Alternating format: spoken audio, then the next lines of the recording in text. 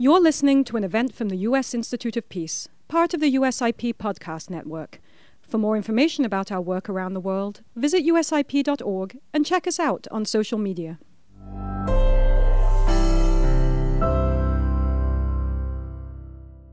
Good morning and welcome. My name is Lise Grande. I'm the head of the United States Institute of Peace. The Institute was established in 1984 by Congress with a mandate to help prevent, mitigate, and resolve violent conflict abroad. We're very pleased to have the opportunity this morning to host the launch of USAID's new policy on strategic religious engagement. This is an important strategy, and it's one of the first of its kind. It's a particular honor to welcome USAID Administrator Samantha Power back to the Institute and to thank her for her leadership in raising this agenda. I would also like to extend a special welcome to Ambassador Rashad Hussain. He's the Ambassador at Large for International Religious Freedom at the U.S. Department of State, and to Melissa Rogers, the Executive Director of the White House Office on Faith-Based and Neighborhood Partnerships. Your presence and participation here today affirm that religious engagement is a priority across the interagency. Thank you for being with us. Administrator Powell will open our event with comments and reflections on the new policy. That will be followed by a fireside chat that will give us an opportunity to talk about the role of religious engagement in U.S. foreign policy. We will then have a presentation that will give us an overview of the policy itself. That will be followed by a colleague from USAID who is joining us from Jamaica to talk about the application of the policy on the ground. We're then delighted to welcome to the floor Ambassador Hussain, Madam Rogers, who will be sharing their views on this as well. Administrator Power, with your permission, may I hand the floor to you?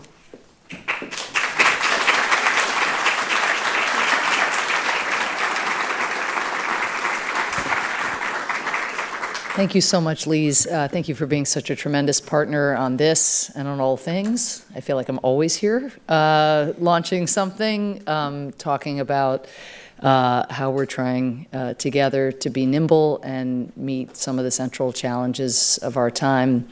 I won't spend more time echoing your thanks, but I do want to single out Adam Phillips for his leadership at USAID in helping bring this policy for strategic religious engagement to the fore. Grateful also, of course, to Rashad and Melissa for being here. But Adam really spearheaded this with the team at USAID. And it is the first. And we're incredibly proud that we now have something that is going to set our agency on a path to double down on what is working already and to really expand, I think, and deepen our strategic religious engagement. So, Adam, thank you for your service. Thank you for everything you've done to make today happen. Adam has some fans in the house, as he should. The late Madeleine Albright, a towering public servant, was once asked why we can't just keep religion out of foreign policy. She answered adamantly, "We can't and we shouldn't. Religion is a large part of what motivates people and shapes their views of justice and right behavior. It must be taken into account." This is so true. As foreign policy leaders, as development professionals, as humanitarians, we must take religion into account. In fact, when we fail to do so, we fail to tap into one of the world's most powerful potential forces for change. In my travels to the communities that we serve around the world, I have seen how faith-based leaders are often the most trusted and effective change makers in their communities. I've witnessed their unique ability to draw from wide networks to convene important, difficult conversations, to bring people together, and to inspire action. And I've seen how during times of crisis, which sadly there are too many of these days, they are often the first to arrive and the last to leave. Many have committed their lives to fighting for justice and caring for those with the greatest needs, grounded in the principles of their faith and living out their religious conviction in a way that uplifts humanity and inspires us all. And when we partner with these change makers, the results can be extraordinary. Take PEPFAR, or the President's Emergency Plan for AIDS Relief. PEPFAR, as many of you know, marked its 20th anniversary earlier this year. When the initiative began in the early 2000s, research suggested that AIDS would cause early death in as many as half of the teenagers living in the hardest hit countries of Southern Africa. Half. Globally, more than 40 million people were living with HIV, and the numbers were spiking at alarming rates, as an estimated 5 million people were newly infected each and every year. To take on that challenge, we would need to reach communities at an unprecedented scale and engage on a topic as fraught, taboo, and personal as sex. And it was clear faith-based leaders were those with the trust, the moral authority, and the connections across their communities that we needed to meet the challenge. So PEPFAR launched its Faith and Community Initiative and began more intentionally engaging with faith-based organizations. As religious organizations and faith leaders became partners in providing life-saving services, breaking down stigma, tapping into their networks and raising awareness, we saw a remarkable increase in identifying cases, reaching those suffering from HIV/AIDS who were not coming forward, and providing them treatment. Also, religious leaders were absolutely key in disseminating essential information to communities at risk. For instance, in Zambia, when PEPFAR partnered with a faith-based organization to provide care at community posts, the number of HIV cases they successfully identified increased 12-fold. And fully 95% of those HIV-positive individuals received the critical care they needed to maintain their own health and slow the spread of the virus across their communities. Partnerships like these have helped PEPFAR become one of the most successful public health initiatives in history. In total, the initiative has saved an astounding 25 million lives. It never would have been possible. Those results never could have come about without strategic religious engagement. Earlier this year, a cohort of 80 faith-based leaders from across faith traditions and across all 50 states reflected, quote, "The story of PEPFAR is a story of medical miracles and mercy, of faith and fierce advocacy. Faith-based organizations were at the front lines of the communities most affected by the HIV/AIDS crisis, and faith leaders knew the challenge at hand and the scale of intervention that was required," end quote. At USAID, our long legacy of faith engagement has garnered bipartisan support across administrations through the years. But all too often, we have missed out on opportunities to join faith-based partners in our development work. Because we know these opportunities for partnership are not always perfectly straightforward.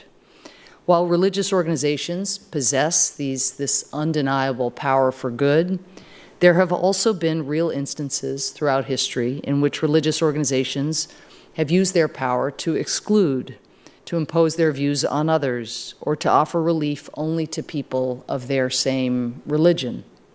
And there are genuine constraints in our own Constitution that require us to be thoughtful and principled when engaging with religious organizations.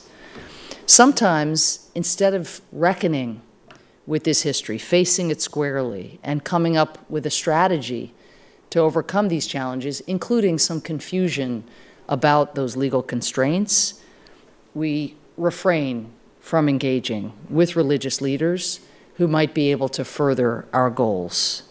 Today, we are attempting to change that. We are leaning in through USAID's first ever religious engagement policy, which is titled, I have a prop, Building Bridges in Development. and I'll let others articulate what each of the letters in Bridges stands for. A real USAID strength is coming up, and it actually works brilliantly in this instance. So I'm going to leave that to others. Great suspense. This policy reaffirms the fundamental truth that religious actors are integral, necessary partners in development. It offers tools and principles to advance inclusive development and honor the separation of church and state in our engagement with faith-based leaders. And it gives our workforce what they need to strengthen existing partnerships and build new partnerships with faith-based organizations, taking advantage of this incredible ability that faith leaders, people of faith, and faith-based organizations have to drive change. At their best, religious traditions around the world remind us of the dignity of all people, dignity, a force that has spurred people to action. And this policy illustrates how USAID can partner with faith-based leaders to further these efforts. Through this policy, as Secretary Albright implored, USAID will take religion into account in a deliberate, principled manner. We will tap into the extraordinary potential of religious leaders to help build a more just, compassionate, and equitable world. Thank you so much.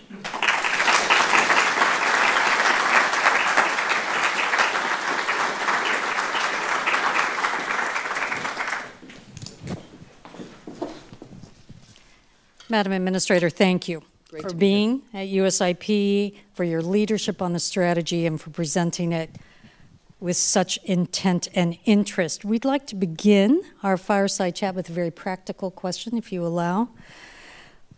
As the head of USAID, what kind of tangible changes do you hope that this policy, with its emphasis on religious engagement, will have on how USAID does its work? Thank you so much, and thanks again to all of you. I think as a practical matter, I alluded just now to some of the trepidation and sensitivity. And so part of what we have done is launched new training. Just in February of this year, we launched a training for our workforce on strategic religious engagement. That comes also on training that exists on international religious freedom and on the Establishment Clause, around which people still have just a lot of questions. We say in the policy, if you have questions, don't then say, oh, okay, let me go run off and find another partner where it might be less complicated or where I don't have to talk to a lawyer, which, you know, that many people just don't want to talk to a lawyer, but instead just call the general counsel, call your legal advisor at your mission. And the wide array of partnerships that are possible, I think a lot of people, even to this day, don't understand that, yes, we can't fund proselytizing, we can't fund religious instruction, but my goodness, in terms of service provision, in terms of the bully pulpit, the moral pulpit that leaders have, in terms of peace building, environmental protection, public health. So, you know, the policy itself, the strategy itself, I should say, at USA, there's important distinctions between strategies and policies. The strategy is itself a message, a signal, to go looking, to know that when we talk about inclusive development, of course that means, you know, going out of our way to find marginalized populations, vulnerable populations, but it also means being really inclusive in how we think about partnership. And it means, you know, whatever those trust issues, which I should say go in both directions. I think many potential partners out there who are faith-based organizations or faith leaders think to themselves, do I have to hide my faith in order to come forward and apply for USAID resources? So the fact of having a strategy sends an important sort of high-level signal, training our workforce, encouraging them to come forward and be themselves more intentional in line with the principles here. That will make a difference. But you know, we're doing it, but we can be doing it in much more substantial ways. And my broader kind of message, our mantra at USAID is also progress beyond programs. So there's the question of actually how we partner and provide resources, taxpayer resources to organizations that can provide services, that can do advocacy, that can help tackle a public health crisis or deal with climate adaptation. There's that aspect of it. But it's also getting our teams to see that they can do development diplomacy even if they don't have a budget for it. If you are trying to get people to take a COVID vaccine, you may not, in that particular community, have resources to fund a pop-up clinic, but you can engage a faith leader for free. And it turns out if you can actually enlist a faith leader doing development diplomacy, that may have every bit as important an impact in terms of steering a congregant to go someplace else to get a vaccine, or even to adhere to basic sanitation practices than if you had some large program budget. So I think we'll see this. There'll be implementation. An implementation plan will follow the strategy with a kind of toolkit for our team members. But we really need to get the word out to the faith community as well. That USAID, which has always been open for business, but now is being more intentional, even more intentional in this direction. Madam Administrator, how do you see the relationship between the new strategic religious engagement policy and some of your agency's broader priorities? You spoke about the transformative impact that you expect to see from this new policy. How do you think that will affect the other things you're trying to do? And we're very specifically talking about some of the hallmarks of your leadership in USAID's engagement, which would include localization, diversity, equity, inclusion, and accessibility, and inclusive development.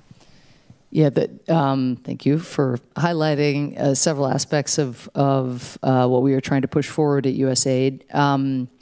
So let me, first I'll start just by coming back to this idea of progress beyond programs. So in general, we're trying to develop a mindset or deepen a mindset that has us not simply saying, what has Congress done for us lately? What kind of appropriation have we been given? And how do we go forth on the basis of our earmarks and directives, in order to do good in the world and meet people where they are.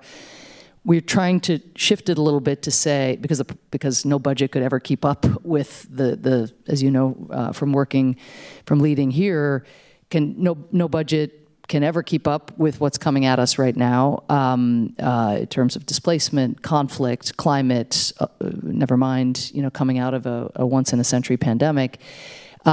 So shifting the mindset to have our teams in the field say, what is the problem that we're trying to solve? What is the problem that this community is most seized with? And then say, do we have resources to apply to that? And if not, it's still their priority problem.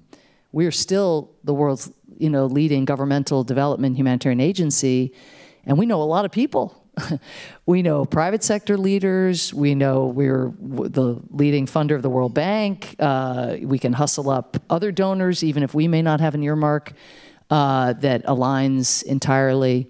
So I think this, and I gave the example earlier on vaccine diplomacy, but I think this intentionality around religious engagement fits really well under that as well. To engage religious leaders to find out how, what's on their mind, what are the biggest challenges, how do they prioritize, but also recognizing that even if we are not funding them, they have a role to play on, team problem solve, let's say, or team development, however the challenge is defined. So that's a major agency priority in terms of bringing that mindset to bear wherever we are and not letting resources define our sense of the possible. Easier said than done. This is challenging. You get promoted at USAID for the amount of money you manage, and in many instances, there's so much work associated with managing the resources that are generously appropriated to us. So this is actually asking a lot, but it's been incredibly gratifying to see people seize this way of operating. Second, you mentioned localization. We have set a target for USAID to provide 25% of our assistance directly to local partners, faith-based organizations rooted in the communities with all of that history and that local knowledge would be wonderful candidates as our missions look and go beyond traditional, let's say, US-based contracting partners or large international organizations like the one that you used to work for. So they are, I think, great candidates and should be engaged and enlisted, and we have great examples already, of course, of doing that. But in order for that really to work in a sustainable way, our efforts to make it easier to work with USAID also have to bear fruit. So at the same time, we've set these targets and tried to create incentives within USAID for USAID personnel to work with smaller organizations and local organizations who tend to be smaller. We also have separately an initiative around paperwork burdens and barriers to entry and all the administrative and compliance requirements that might make a faith-based organization really excited to tap into a pool of resources around, community engagement on, lowering emissions. They may be really gung-ho to do that, and then they go on the website and then their heads explode, and then they decide maybe they'll go somewhere else and hope to raise money. So this is going to take time, is already taking time, but we did over the course of the last year manage to increase the amount of USAID assistance that went to local organizations by 40%. It is a low bar in terms of that share. Getting to 25% by 2025 is going to be really challenging.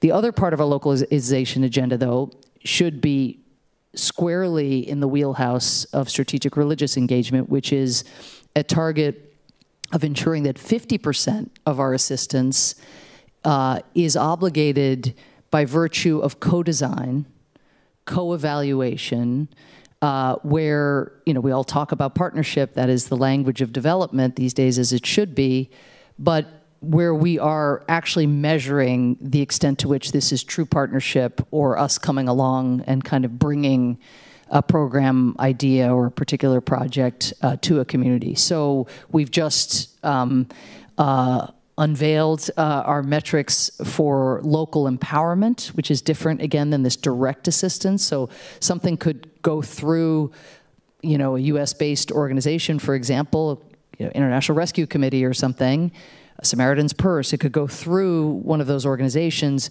but in order to, quote, count as part of the 50%, it has to be co-designed, the conception of what it is, the implementation, who's measuring whether it's really what a community needs, that has to be done locally. And so that's to get to 50% of all USAID assistance by 2030.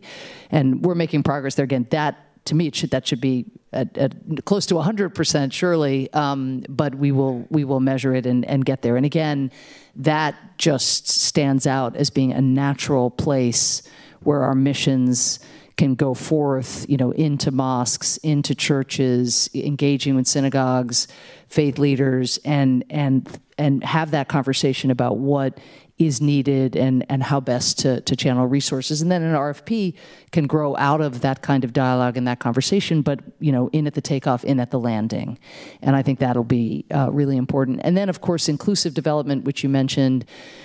We want to be, again, I don't want to spoil the acronym unveiling, but we want to be incredibly inclusive and respectful of the diversity that exists within all communities. Principles of non-discrimination are going to be absolutely essential as we try to expand and deepen our partnerships. And I think, again, knowing actually that so often it is faith-based organizations who are finding and ministering to the most vulnerable and the most marginalized makes this a really exciting vehicle for our broader inclusive development agenda.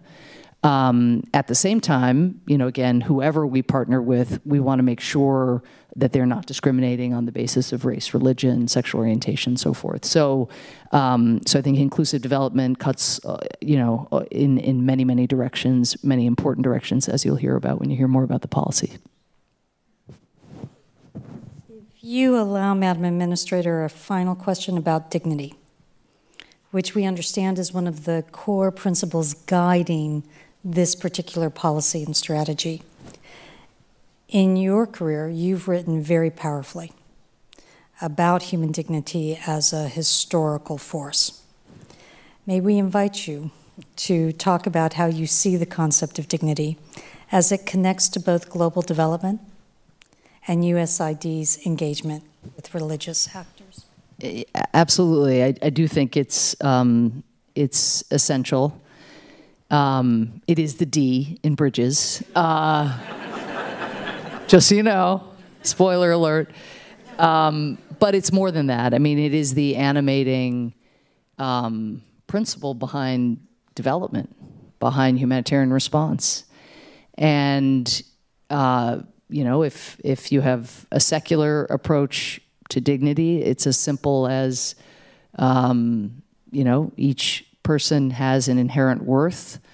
Their agency matters to them and thus matters to the rest of us. Their autonomy, respecting, again, that no matter where you come from, no matter what family you're born into, what religion you are, what sexual orientation you are, that inherent worth is a universal principle. So that, I think broadly speaking, is the animating principle behind why we help people try to gin up jobs or give them cash assistance in the wake of an emergency so they can go to the market and buy food for families themselves, or spare a parent by providing tangible food assistance, the indignity of not being able to feed a child and to have to look in a child's eyes. Dignity is everything to what we're trying to do at USAID.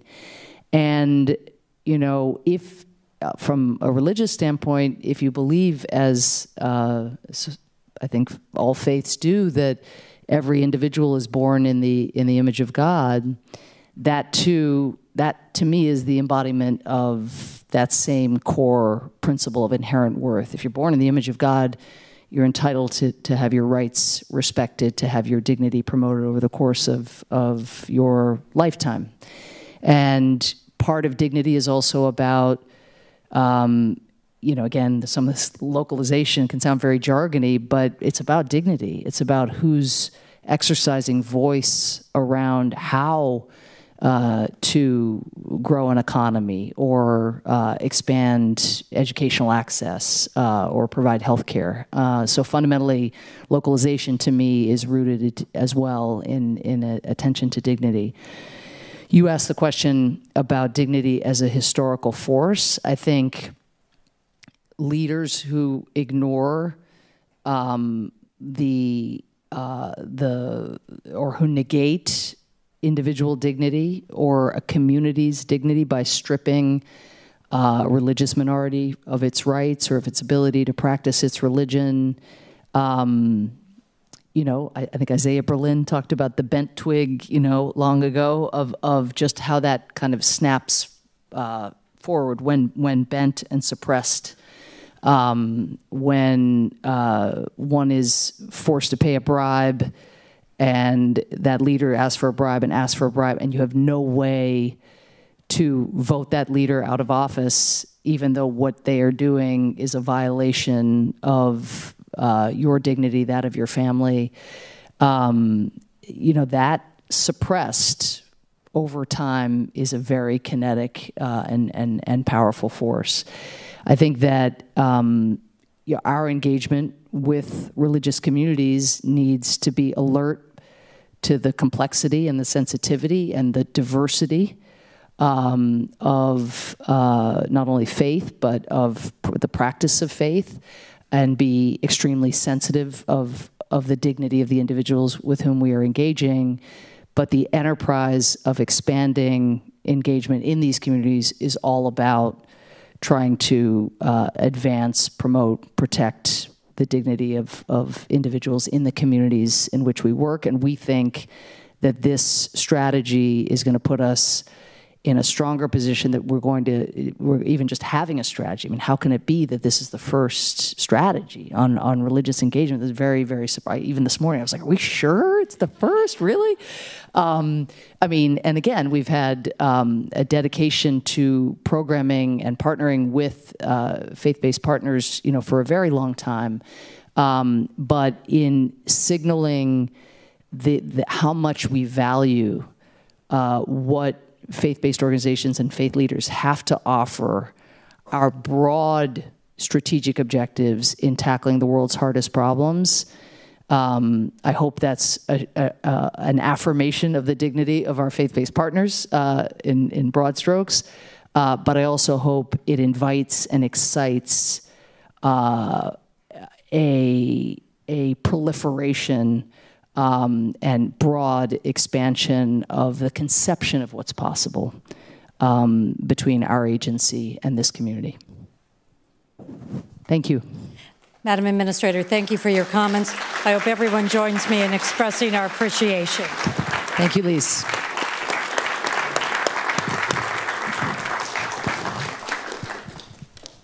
Thank you, Administrator Power and Lise, for the thought-provoking conversation we just had here right now. As Administrator Power noted, dignity, inclusion, and respect are the foundation of this policy and everything we do at USAID. And I'm grateful for the opportunity to reflect on these values together. My name's Adam Phillips, and I'm honored to serve as the Director of USAID's Faith-Based and Neighborhood Partnerships. We talked a lot about what does it mean to be a neighborhood partnership center when you're working across 100+ countries at USAID, and I think about it as the last mile. When you think about faith-based organizations, when you think about development delivery, we often talk about last mile delivery. Well, there is no last mile because it's their neighborhood. And so it's been a pleasure and honor these 2.5 years to lead this center with an incredible team. I want to thank our colleagues in the interagency, including many from the State Department and White House who have joined us here today and who have been supportive partners throughout this process, sharing resources and innovative ideas and providing essential critical feedback. I'd also like to acknowledge the policy drafting team, including Amanda Vigneault, David Hunsiger, Thomas White, Gretchen Burkle, and Alexandra Rice. This policy would not have been possible without their diligent day in and day out work. So thank you, team, for your work.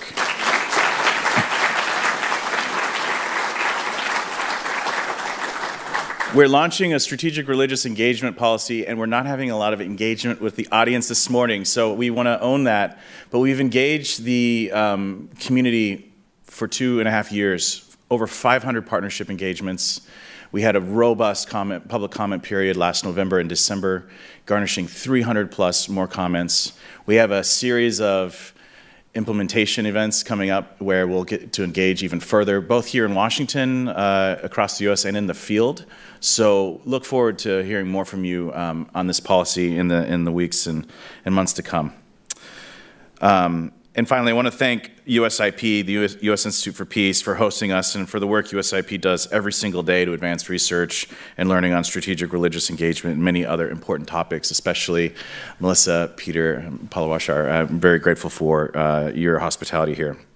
So with that, I'd like to now introduce two of my colleagues at USAID, Alexandra Rice and Jay Singh.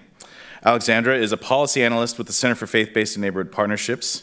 She will provide an overview of the acronym of the policy's principles and the 4-step framework that will guide USAID staff in their engagement with religious communities and faith-based organizations. I'm also really delighted that we have Jay Singh with us, who is the mission director for USAID Jamaica and a seasoned leader in strategic religious engagement himself at the agency, having served once as acting director of the Faith-Based and Neighborhood Partnerships Center. He'll be joining us virtually to provide a mission perspective on the new policy and what it looks like to put strategic religious engagement into practice. Again, welcome, Alexandra and Jay.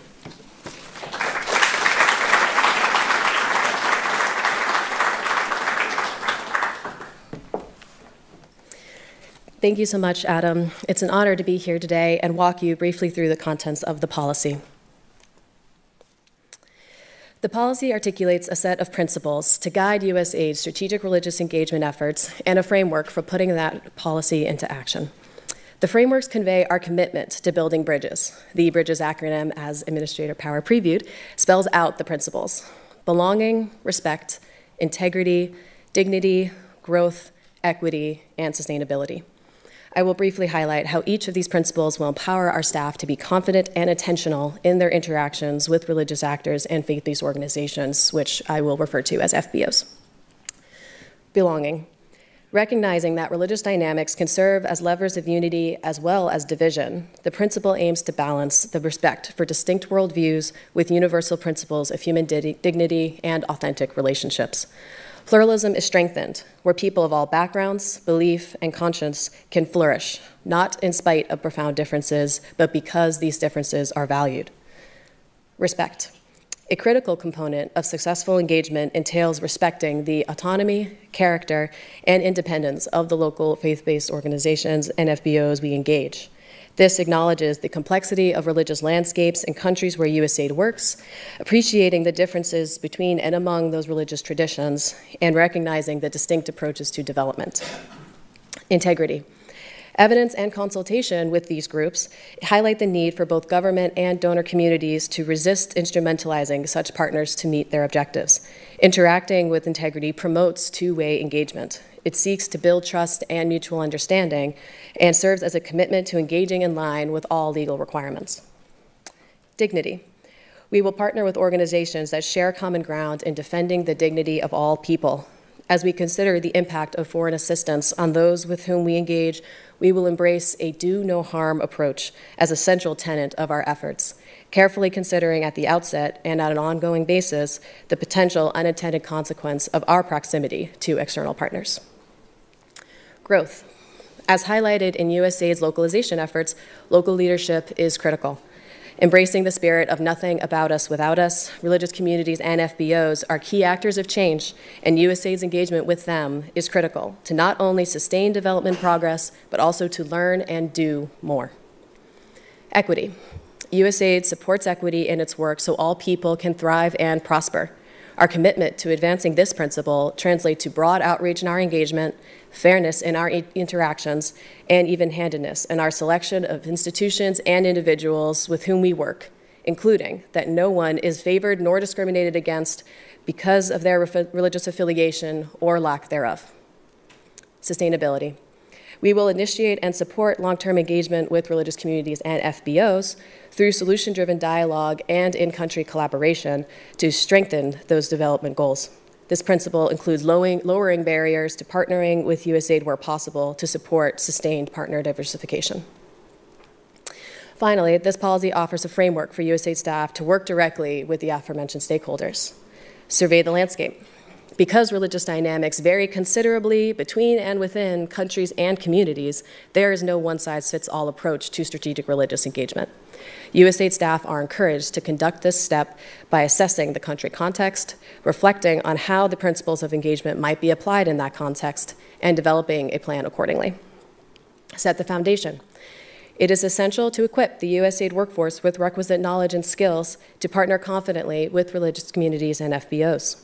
Setting the foundation encourages staff to take advantage of available trainings, tools, and resources to conduct strategic religious engagement and integrate it across our activities. Build together. Empowering local actors and sharing equal ownership of a project enhances sustainability and results, so constantly incorporating input and feedback is necessary. Including religious actors in stakeholder consultations, identifying shared goals with them, and integrating engagement opportunities are some of the steps USAID can take to establish relationships that are built to last in multiple sectors and geographies. Maintain and repair. As with all of USAID's approaches, strategic religious engagement requires continuous communication with our partners. We seek regular feedback to maintain and build our alliances or to adapt and adjust interventions as necessary to ensure partnerships result in a strong bridge that will allow for future collaborations and continued positive results. Together, the principles and framework will increase the impact and sustainability of our development and humanitarian assistance programs through improved engagement with religious communities and faith-based organizations as strategic partners. Thank you all again for joining. I will now turn it over to Jay Singh, Country Representative and Director of USAID Jamaica. Thank you.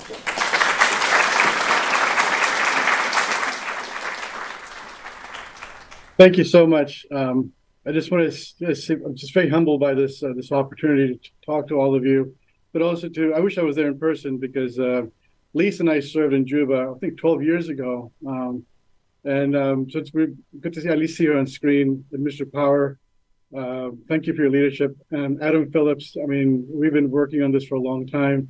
As Adam mentioned, I was the head of the faith-based office between the transition between the Obama administration and the Trump administration. And I just found this is a long time coming, and I'm really happy that it builds off two principles that Minister Power mentioned: progress beyond programs, and the DEIA inclusive development at the ethos that we have now in USAID. It's been there for a long time, but this actually puts it into motion.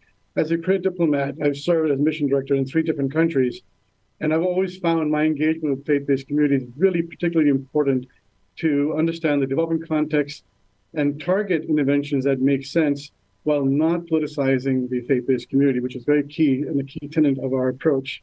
The strategy, what we did here in Jamaica is look at the context. As many of you know, Jamaica is a great country to visit, but it has a lot of issues. So climate change has torn apart a lot of the resilient structures. But beyond that, the violence, the gang violence is incredible.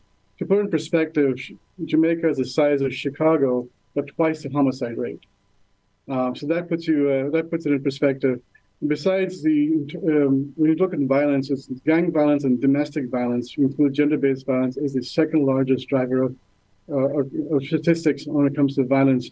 So looking at those 2 issues, we decided that in the mission to do a kind of assessment, took an evidence-based approach of how do we actually address these issues.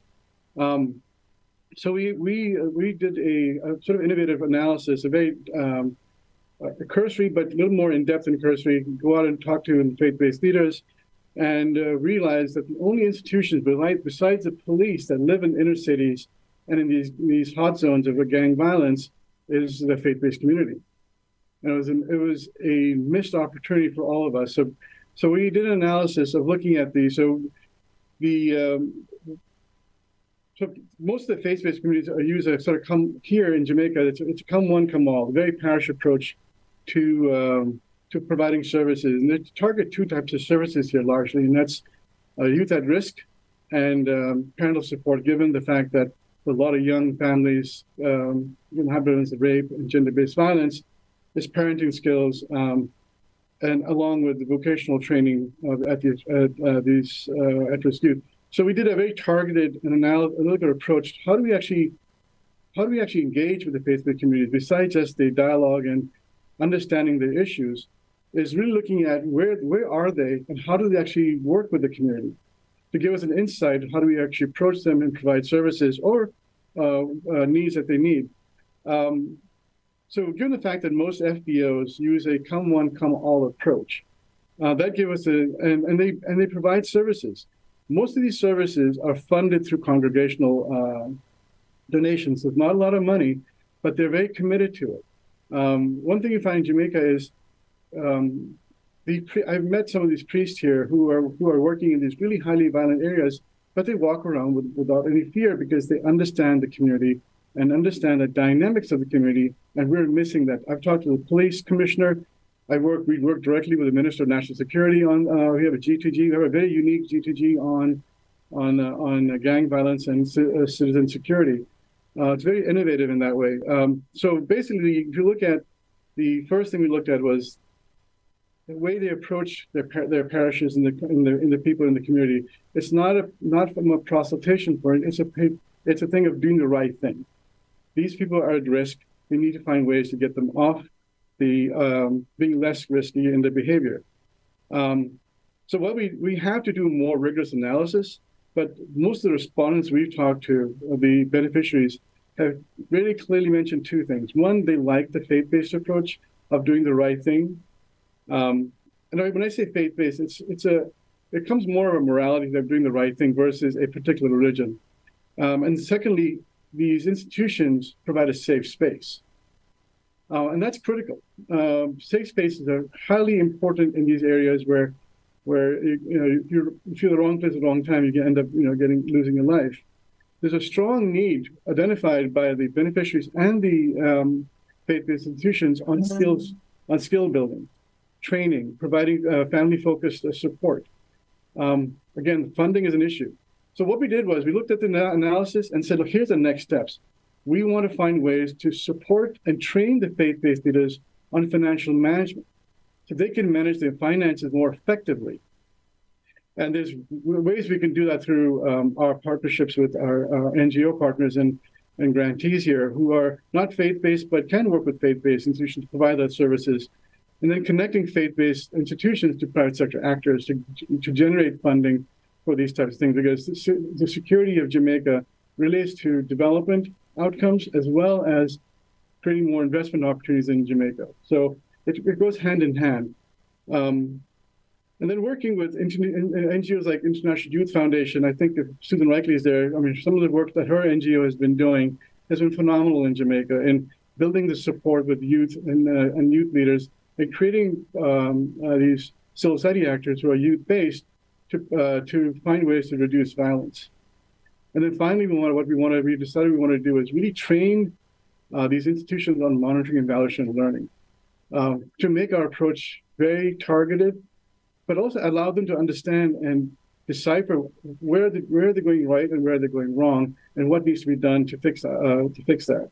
So that's in a nutshell how we're approaching this. Again, it's not a lot of money, but it takes a lot of my time, which as a career diplomat and actually I'm acting DCM, I spend a lot of my time with these communities because I need to understand how we, as diplomats, American diplomats, given the fact that Jamaica has a lot of connections to the United States, how do we actually best support and make this country a much more investable place to live, as well as then address the issues of climate change and basic education and some other key challenges. But I just think this is a long time coming. I can't thank Adam enough to bringing me in to the fold and helping me to sort of design and take this on. So I want to say this thank you to all of you, and I really appreciate the opportunity.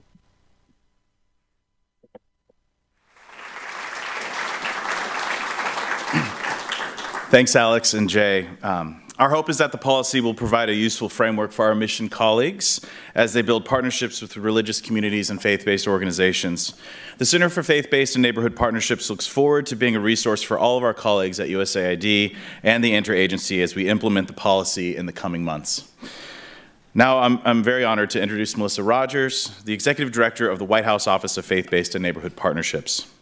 In February 2021, President Biden reestablished the White House Office of Faith-Based and Neighborhood Partnerships through executive order and urged the office to work with leaders of different faiths and backgrounds who are the front lines of their communities in crisis and who can help us heal, unite, and rebuild.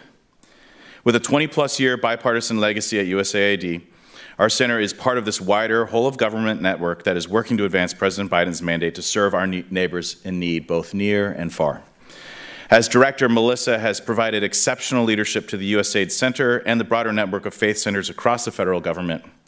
At USAID Center, we are very proud of the work we have accomplished, including this policy to further the administration's priorities. So now I'll turn it over to Melissa to share how this policy fits into the administration's broader efforts to build partnerships with faith-based organizations and communities at home and abroad.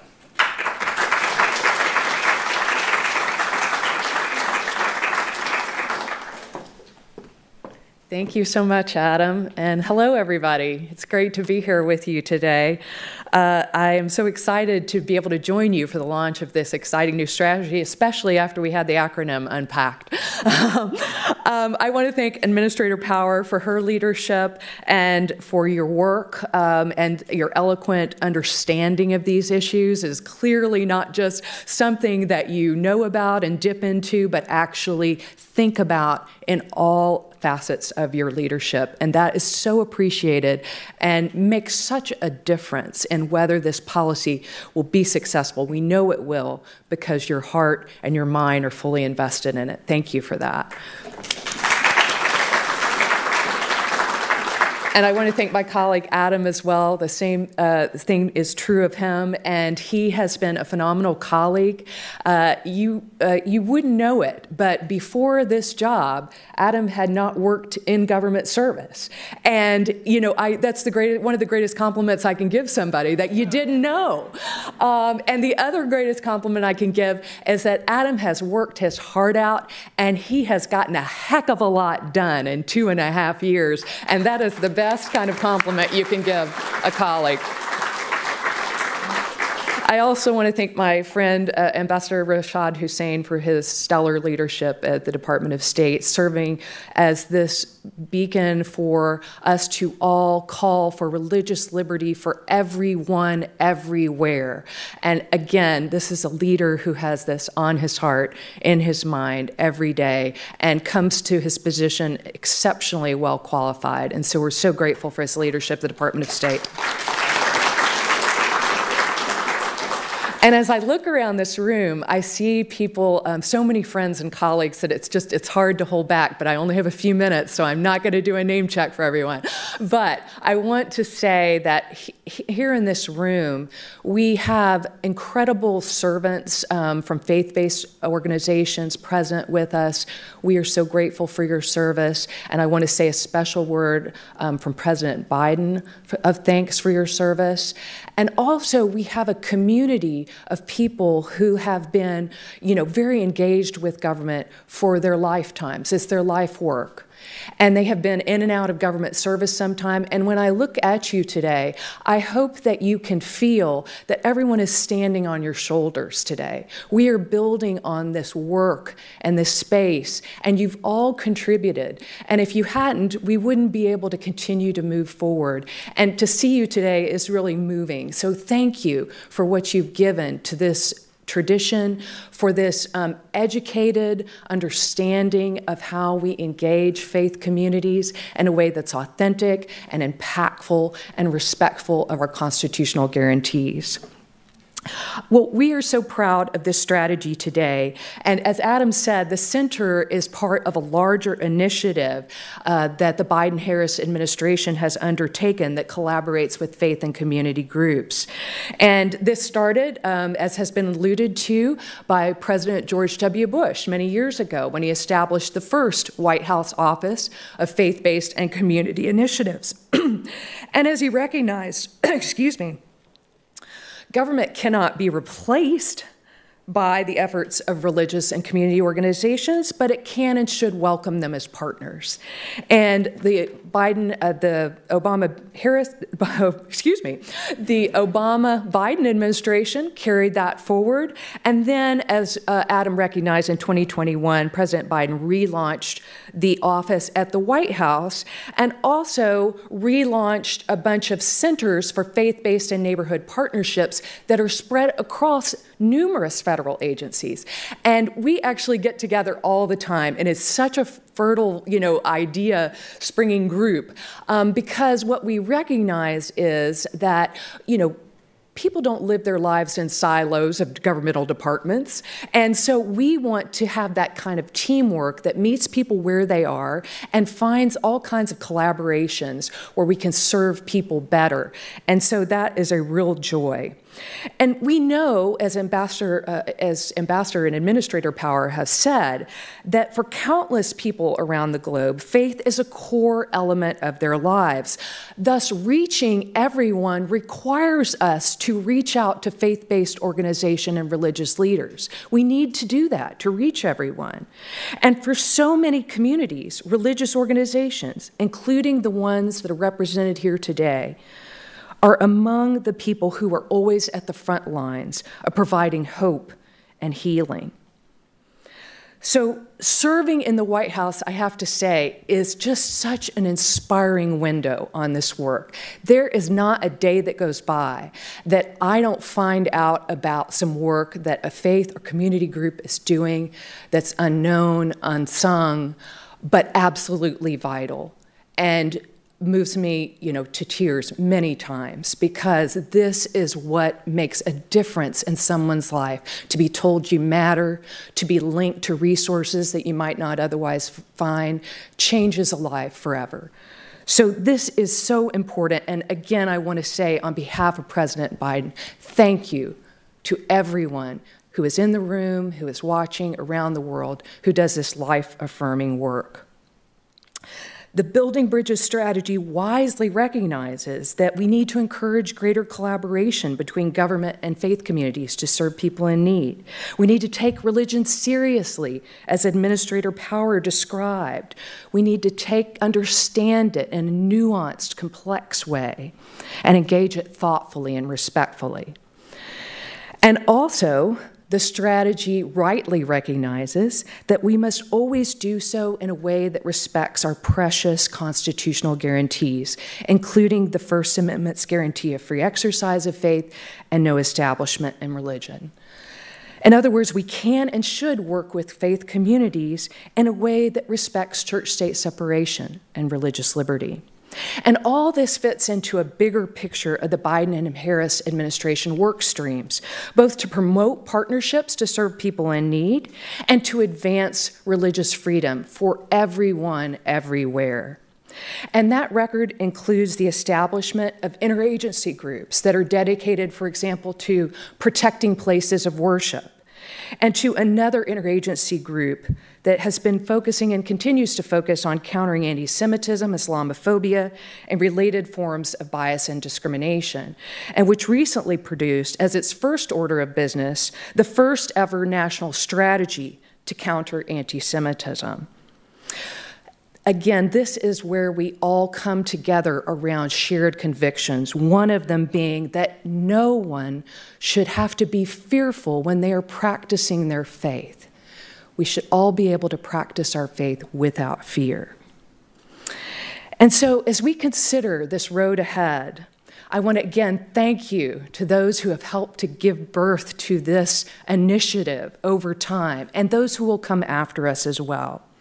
And I'm reminded that President Biden often says that America can be defined in one word: possibilities. In other words, nothing is beyond our capacity. Everything is possible. There are so many powerful possibilities represented in this room and online today. And these possibilities include the possibilities of the utmost importance, which mean helping people around the world live more abundant lives. I hope and pray that one day we will look back on events such as this one and see that some of the finest chapters in our history began right here. So thanks again to everyone, to USIP as well, Lise and Peter, for having us here today, Administrator Power, Adam, Ambassador Rashad Hussain, USAID, and all of you. And Godspeed.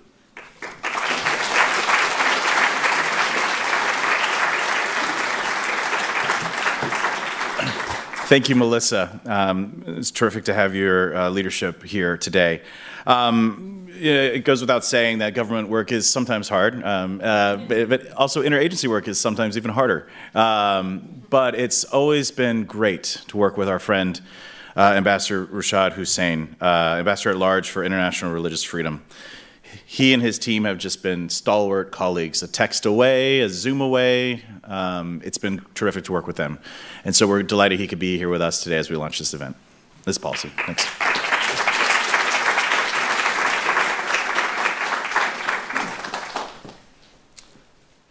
What an awesome group of leaders here, gathered here today.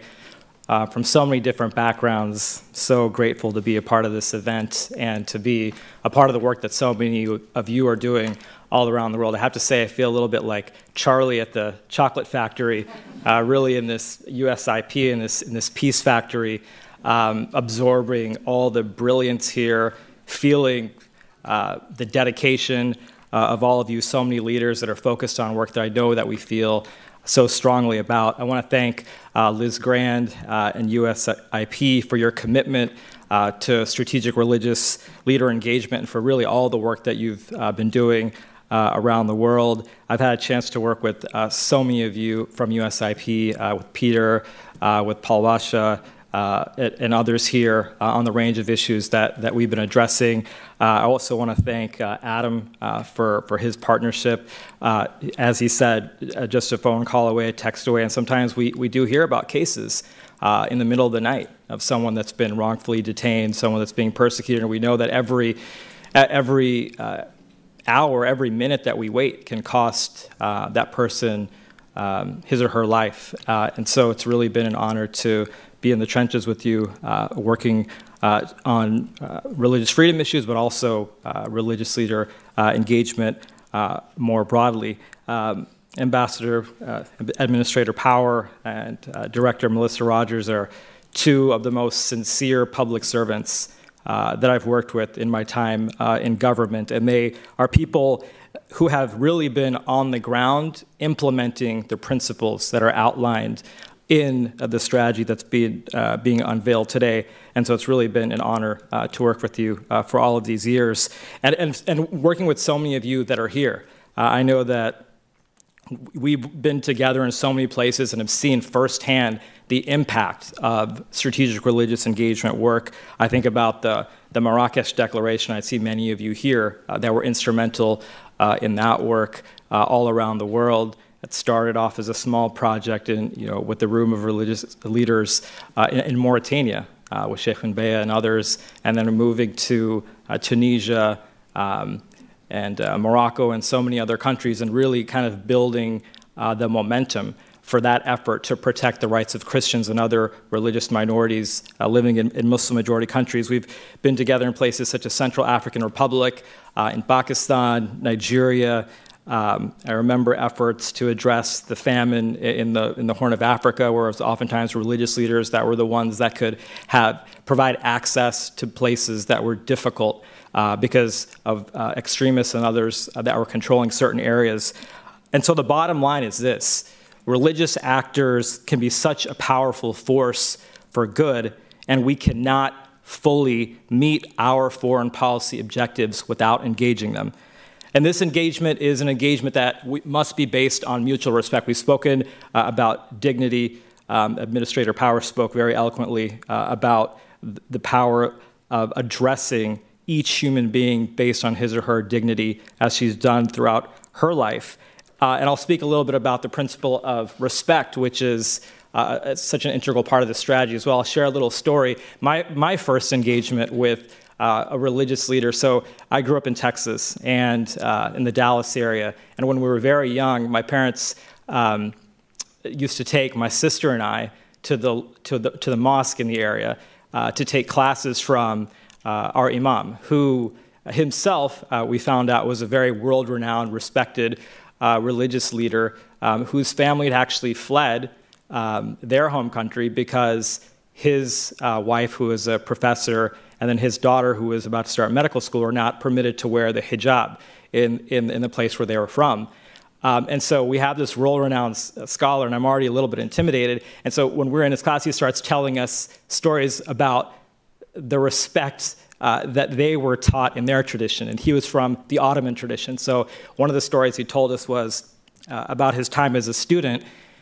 When he had a question, he would go to see a teacher, and out of the respect that he had for that teacher, for that religious leader, wouldn't even knock on the door out of fear for interrupting the teacher. So they would literally stand there for hours and maybe the whole day to wait for the teacher, the imam, the religious leader to come out.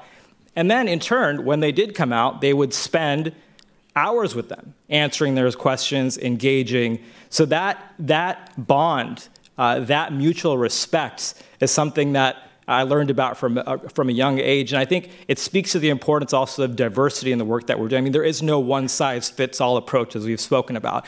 And it's so critical that we have the diversity that we do have, and we of course must always do better within our ranks, within the government, at our missions all around the world, because I've seen it over and over again. I know many of you have as well. The person that's most effective at engagement oftentimes is not the person that comes in from Washington, with the big delegation or entourage. It's sometimes that person on the ground that knows the culture and knows the language, and you can instantly see the bond that they have. And so to have that basis of respect is not just a concept, but it's a practice that we have to have, and that's something that's really an integral part of the strategy that's being outlined today. A lot of the work that we're doing, and I spoke a little bit about mutual respect. We've seen it different places around the world. We saw it as we've traveled in many of the places that I've mentioned, and the influence, the real power, the real respect, the real influence that religious leaders have.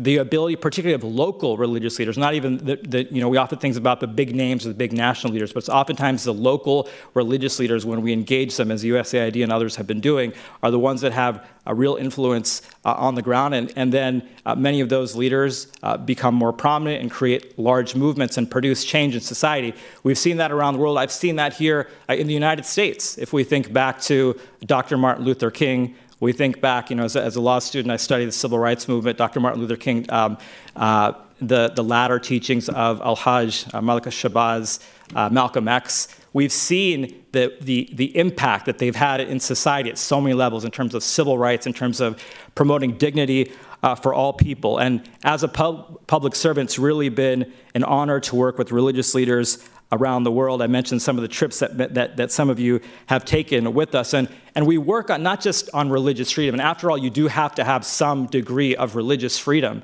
in order to have religious communities that can thrive and that we can engage. So first and foremost, our office is dedicated to working on promoting and protecting religious freedom around the world. But we've also been engaged through our strategic religious engagement team on engaging local communities and religious actors on a whole range of issues. Some of those issues we've already discussed a little bit today. We talked about, in the area of religious freedom, of course, the Marrakech Declaration, Istanbul Process, and others. But there's also been a broader range of policy objectives. Some of you may remember the Religion and Global Affairs team that we had under Secretary Kerry at the State Department. So that team is now folded into the work that we're doing at the Office of International Religious Freedom, the Strategic Religious Engagement Unit. And they've been working with Adam and others focused on a range of issues. Of course, global health, coming out of a once-in-a-century pandemic to address vaccine hesitancy, countering hate-fueled violence, including anti-Semitism, Islamophobia, as Melissa talked about, addressing violent extremism, advancing development, of course, the work of the USAID, advancing humanitarian efforts, responding to disasters. And of course, we remember the people of Morocco, particularly right now. I know many of you are thinking about them and doing everything that you can to address what we're seeing unfold there in the aftermath of the earthquake, advancing education, including the rights of women and girls in places like Afghanistan, and addressing communal violence, including places as the Central African Republic and Nigeria. We're also in a challenging period, as you all know, of international competition, which the democratic foundations of many countries are under stress, with several recent examples of democratic backsliding. And of course, we know that religious actors can be valuable partners in resisting authoritarian impulses in their societies. And importantly, in a work that oftentimes seeks one-size-fits-all solutions, the policy that has been unveiled today commits to sustainability and with the recognition of the local context and the importance of partnering with local actors to address the needs of unique communities over the long haul. Development has never been a one-and-done endeavor, and work with religious communities only succeeds with long-term commitment. So we've really enjoyed working closely with our colleagues at USAID. And in fact, we've been involved in trainings in different places around the world. Just this year, we've had trainings here in Washington, but also in places such as Honduras and Uzbekistan. And we have a training scheduled to really build on the work of this strategy in Indonesia later this year. So let's keep the momentum going. Let's continue the creativity. Let's continue to work outside the box. I mean, Administrator Power talked about this. Sometimes we get an idea, and our gut reaction might be, well, we can't do it because there seems like a legal challenge there. Well, the more we dig into things, oftentimes we find that there is a way to yes. And some of the most impactful work has been work that has occurred after a lot of initial hesitancy about whether it's even been possible. So let's continue to push the envelope as much as we can. and lean in on this. We're very grateful for the strategy, very grateful again to Adam and to USIP. And thank you, most of all, to all of you for all of the work that you're doing. Thank you so much.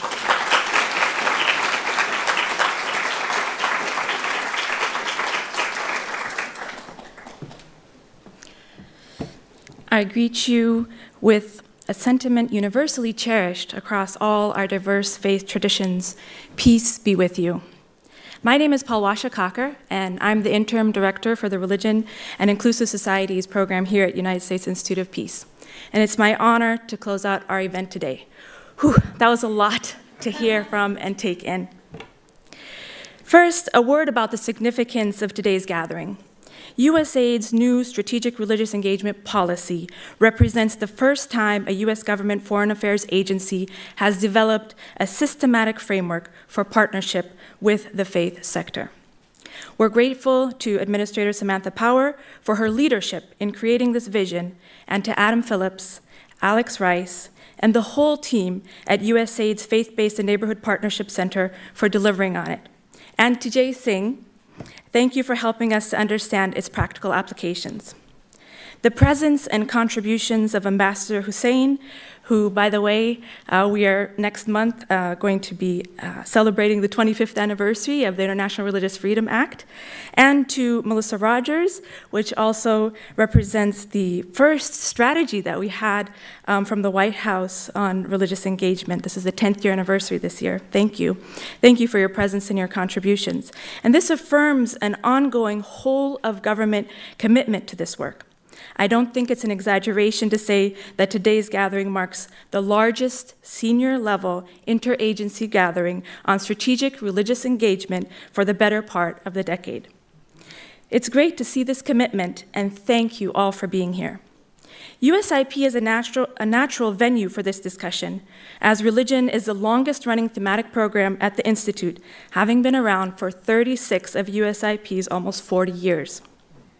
Today, our work engages in some of the most pressing issues of the day, developing new approaches with religious leaders to advocate for the full rights of women and girls in post-conflict societies, addressing the religious dimensions of the war in Ukraine, studying how U.S. strategic rivals, such as China and Russia, deploy religion as an instrument of statecraft. There are many ways in which we partner and serve as a resource for the U.S. government: our religious landscape mappings, our trainings, our workshops, our research, to name a few, while also working with organizations such as IFES to understand the impact of religion on ensuring the quality and integrity of elections, or with UNDP to integrate religious engagement in their work on enhancing mental health.